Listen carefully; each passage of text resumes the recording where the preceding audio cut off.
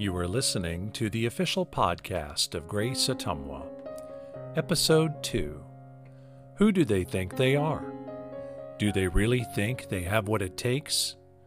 Such things might have been said about the nobodies we will meet in today's episode based on 1 Corinthians chapter 1, verses 26 through 31. And now, with today's message, here's Pastor Chris Childs. Take a moment and remember.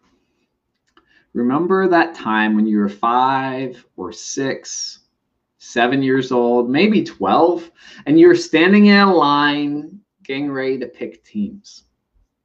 Do you have that picture in your mind? And some of you right now, you have this anticipation, the adrenaline's coming, just remembering that feeling of hoping that you would be picked first.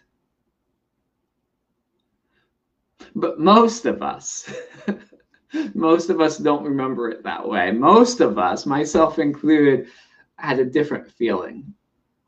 We feel not the adrenaline, we feel the cortisol, we feel the stress hormones, we feel the fear, hoping not to be picked last. And depending on what you're being picked for, whether it was an academic team or if it was a sports team, people are trying to pick on what characteristics: the best, the brightest, the fastest, the strongest, the most agile, the one who can catch, the one who can throw. If God was picking a team, who would God pick first? Would God pick the best, the brightest, the strongest, the fastest? What does God look at when deciding who God wants on God's team? Our scripture we just read says some surprising things. Who does God pick for God's team?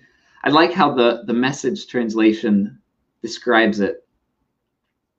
Paul says, "I don't see many of the best and brightest among you." Isn't it obvious that God deliberately chose men and women that the culture overlooks? See, God sees something different than what people see. So when God is picking for God's team, who does God pick?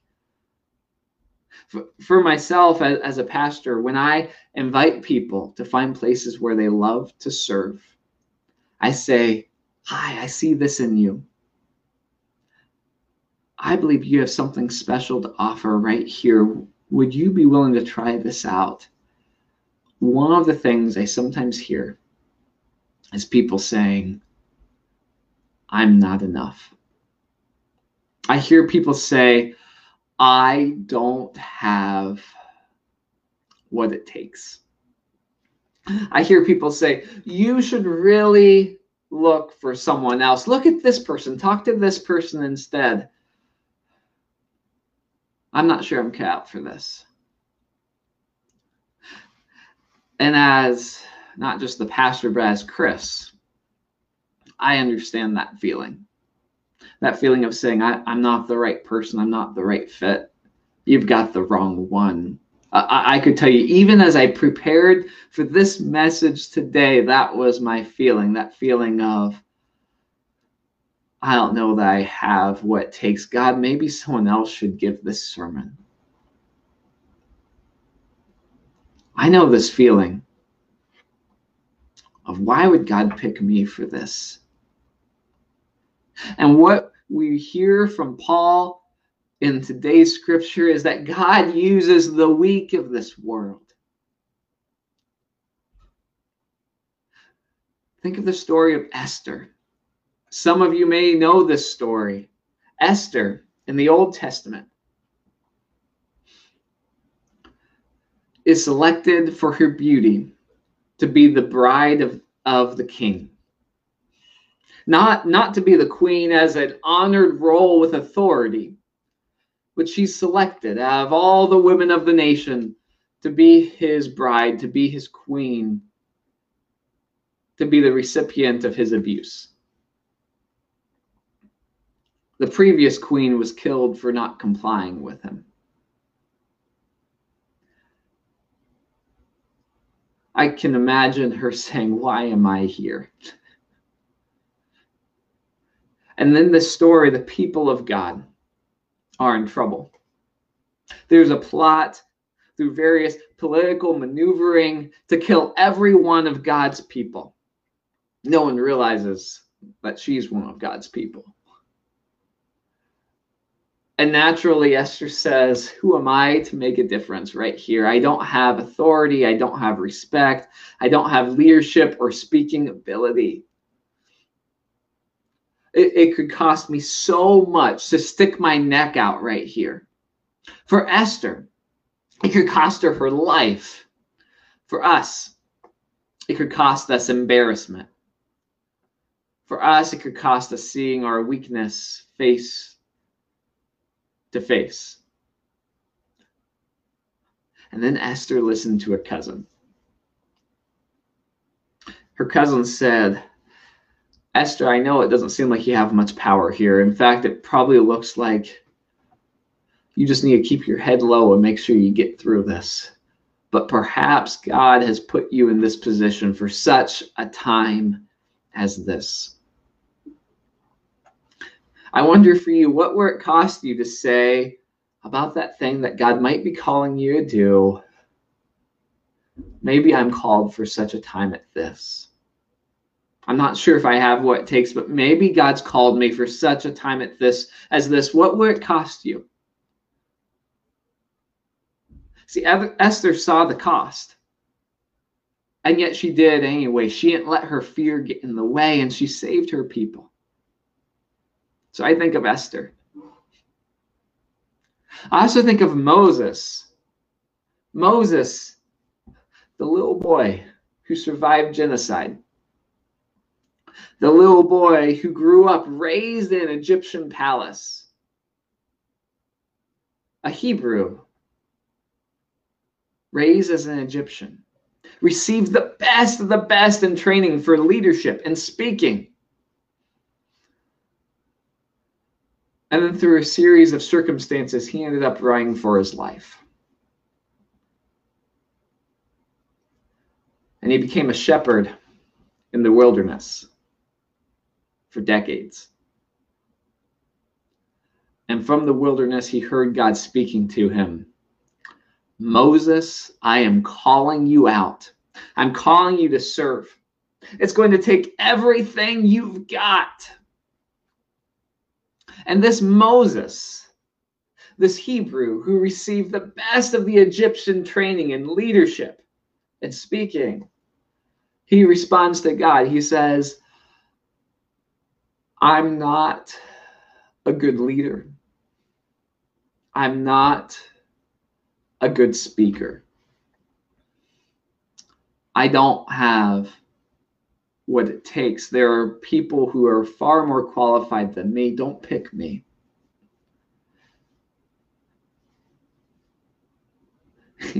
Moses, he didn't grow up in the faith.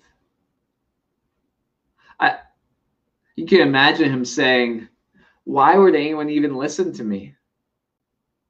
The people of God, they see me as an Egyptian. So how am I supposed to lead the Hebrews? I don't qualify here. I hardly know the scriptures. God, you should find someone else, not me. I don't have what it takes."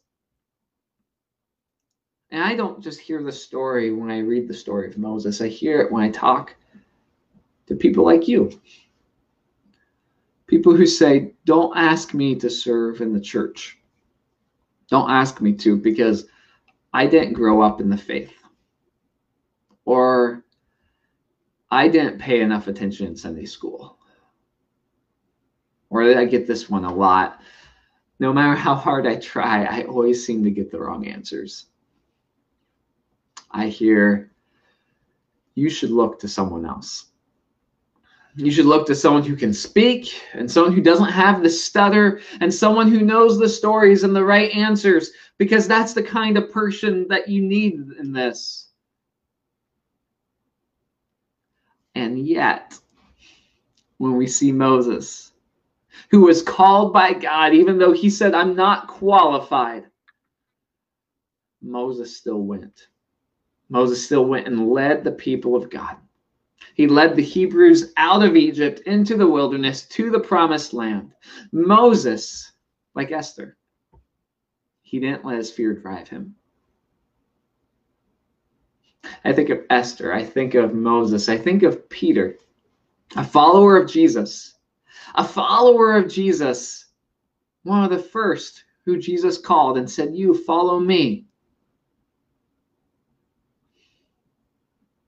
He had this habit of opening his mouth a little bit too quickly.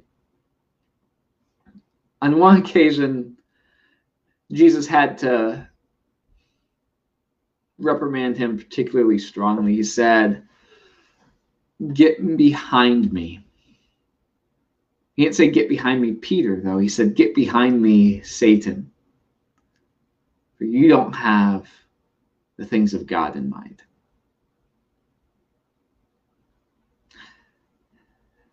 And if that wasn't enough, as Peter continued to follow Jesus, Jesus predicted that Peter would deny even knowing Jesus when it mattered most. And Peter said, no, never, not me. Maybe all else would fall away from you, but not me. But then the time came when Jesus was betrayed. And while Jesus was on trial and on his way to the cross, 3 different times while Peter was by a fire, people said, I saw you. You were with Jesus. You have the same accent. Surely you are one of his followers. And Peter said, no, let's bring curses upon me. May God curse me if I ever knew that man. And on Jesus' way to the cross, Peter looked in Jesus' eyes. And Peter knew. And he said, I failed too many times before. I don't have what it takes. Jesus asked me to follow him. But no, not me. Jesus should find someone else. I'm going back to fishing.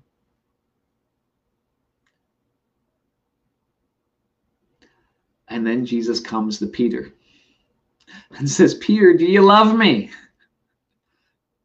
And Peter's response is, oh, you know that I love you like a brother. And you know, I don't love you in a way that I would sacrifice for you like you've sacrificed for me. I'm not the right one.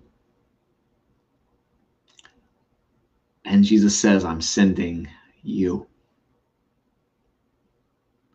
At that point, Peter had a choice. He could say, I don't have what it takes. Why me? But instead he says, yeah, I failed way too many times, but I'm going to step forward. And I'm going to go where Jesus sends me. Because apparently my failing too many times doesn't keep Jesus from sending me. I think of Esther. I think of Moses. I think of Peter. I think of David. King David from the Old Testament. King David, the great king of Israel. But I think of King David before. Here's the great king of Israel. I think of King David when he was a young boy. The weakest in the family. And when God sent Samuel to say, this is the one who I want to be the king of my people. Even David's own father said, really, this one? Are you sure he has what it takes? And we all know what it's like to have someone who didn't believe in us. And when we hear that call from God to do something, we hear that voice. Really? This one? God says, yeah, this one. Who does God want on the team? God uses the weak of this world. You know who God didn't use? He didn't use the king before David, Saul. Saul, the one that God set aside from the throne and said, I'm using David instead. Why not Saul? Saul, the best and the brightest. Saul, the one with the right leadership skills and speaking ability. Saul, the one with a plan. Saul, the one that looked great by every mark in this world. Saul, the one who thought he knew too much of what he was doing to wait for God and God's plans. Saul, the one who was in it for himself, not for God's mission. The Apostle Paul writes to us in our scripture today from the Message. He says, take a good look, friends, at who you were when you got called into this life. I don't see many of the brightest and the best among you. I don't see many influential, not many from high society families. Isn't it obvious that God deliberately chose men and women that the culture overlooks and exploits and abuses? God chose these nobodies to expose the hollow pretensions of the somebodies. So if you look at yourself and you say you're a nobody, know that God may have big plans to change the world through you. But it starts with taking that next step. And as we move forward to that next step, we can't go there without making sure that we don't make the mistake of Saul. Saul was all about blowing his own horn, celebrating how great he was. Paul says this, if you're going to blow a horn, blow a trumpet for God, because none of us gets to serve in a way that makes a lasting impact because of ourselves. It's because of God at work through us. And so today, I ask that you do take the next step. Today, I ask that you take Jesus at his word when he says, I want you. I ask that you take Jesus at his word when he says, I died on the cross for you because I love you. I ask that you take Jesus at his word when he says, all the sin and guilt and shame and that regret that you carry and the not enoughs that you carry, they died on the cross with me. I ask that you take Jesus at his word when he says, I rose again from the dead and I'm raising you up again to new life as well.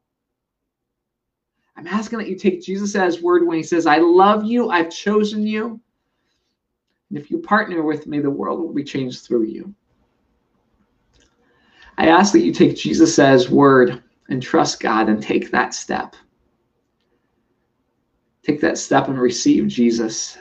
And join Jesus in God's mission to bring light into the darkness. At Grace, we do it in two ways. We do it with groups that get out in the community and serve and make a difference and step forward in faith, that serve alongside of people, not as those above them serving those below them, but as partners.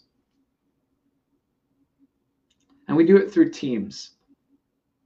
We do it through teams that work together so that collectively we can make a difference in this world. That collectively we can communicate God's message. We can get people connected into groups where they know that they're cared about. The connection that they need to find hope. You received a survey in your email this week that allows you to share who you are, how God might be calling you to serve. It's just 4 really simple questions. It takes less than 5 minutes. We'll send it out again this week. If you haven't got a chance to fill out, I truly encourage you to. And then over the next 2 months, we'll be connecting people up and the ways to serve. And even over the next couple of years, we'll be looking back on this information we have to say, here's an opportunity that came up. And we believe this is the person that God's called to it. But beyond that, if we truly want to make a world-changing difference in this world, we can only do it by being united with Christ, because it's not our work. It's God's work through us. Thank you for listening. If you found today's podcast meaningful, we invite you to subscribe to all of the podcasts from Grace Ottumwa. Grace is a congregation of the United Methodist Church located in Ottumwa, Iowa. For more information on this podcast or other information on the ministries of Grace Ottumwa, you can find us on the web at www.graceottumwa, spelled OTTUMWA.org. Thank you for listening.